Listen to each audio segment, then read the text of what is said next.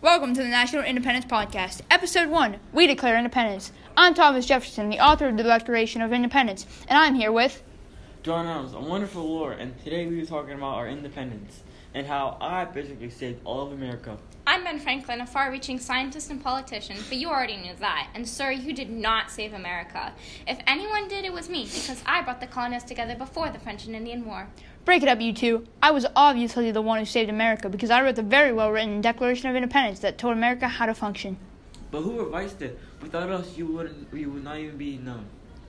I have an idea, as I normally do. We could go through every detail and see who actually saved America and made it the great country it is today. I know I don't do this often, Franklin, but I'll have to agree that is a great idea. The competition begin. We should definitely start out with how I first brought the colonists together before the French and Indian War. It included my great artwork and everything. Yeah, but I think we should credit Thomas Paine with persuading many of those colonists to join the Patriot side. His pamphlet, Common Sense, paved the way for ideas about independence to come. Yeah, Paine helped me a lot because I was struggling to persuade colonists to join our side. Loyalists would use the idea of independence to scare others into becoming loyal to Britain. Fine, I guess Paine won that battle. And I do like how he ridiculed the king and called him a royal brute. He supported us, and I thank him, but I don't think he was the reason for independence. The next event in history was my phenomenal writing of the Declaration of Independence. Without this document, the United States of America would not exist, and who knows what may be of this land. You may have written the Declaration, but you nearly failed to find the right words to convince the people. That's why Franklin and I had to help you by making minor changes. That's true, and if it weren't for Lee, the Declaration might not exist. He was the one who said that the colonists had a right to be free. Alright, maybe you did help me some, but I think we should go into more detail about this declaration, as it is probably the most important document in American history. Yes, that is a great idea. The introduction, the preamble, first states the reasons for writing. Before you continue, I would just like to point out that I, Ben Franklin, was one of the first colonists to speak up against the British. That's not true. Who cares about who started it? Everyone contributed to the independence of the United States. Okay, now that I settled, we can get back to it. As I was saying, the preamble stated the reasons why we're separating from Great Britain. The other reasons from writing the Declaration. After that, the Declaration goes on to talk about natural rights and how everyone is equal, right? You, Jefferson, started to state that if a government violates those rights, then the people have the right to abolish their government and create a new one. Did I get that right?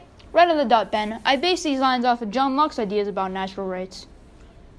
And then you continue to talk about the way Britain violated us. You wrote a lot of complaints, especially the taxes. The king deprived us trial by jury. That's really hurt me. Because I was a young lawyer, he ignored all of our passions too. If I checked my facts right, you wrote about 27 complaints to the king. Quite a complaining guy, huh, Jefferson? And every single one of those complaints I'm proud of. The king was a tyrant. He made laws for the better of his country, even though it violated his own people's rights. Yes, he thought that just because he was miles away across the ocean from us, he could treat us like savages.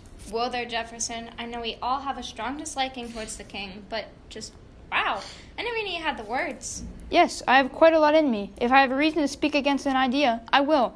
And I think that goes for everyone who contributed to the idea of independence. Those were some big words, but we should really stay on task if we're ever gonna find out who really declared independence. The final important part of the Declaration of Independence is about how we wish to be free or dissolve bonds with Great Britain. It says that the colonists should be free and independent. And those are the three main parts. The actual declaration is in much more detail, but instead of looking at every single sentence of the declaration, let's look at how it impacted the colonies after it was written. The Declaration of Independence changed the direction of the Revolutionary War. We stopped fighting for fair treatment and started fighting for a new nation.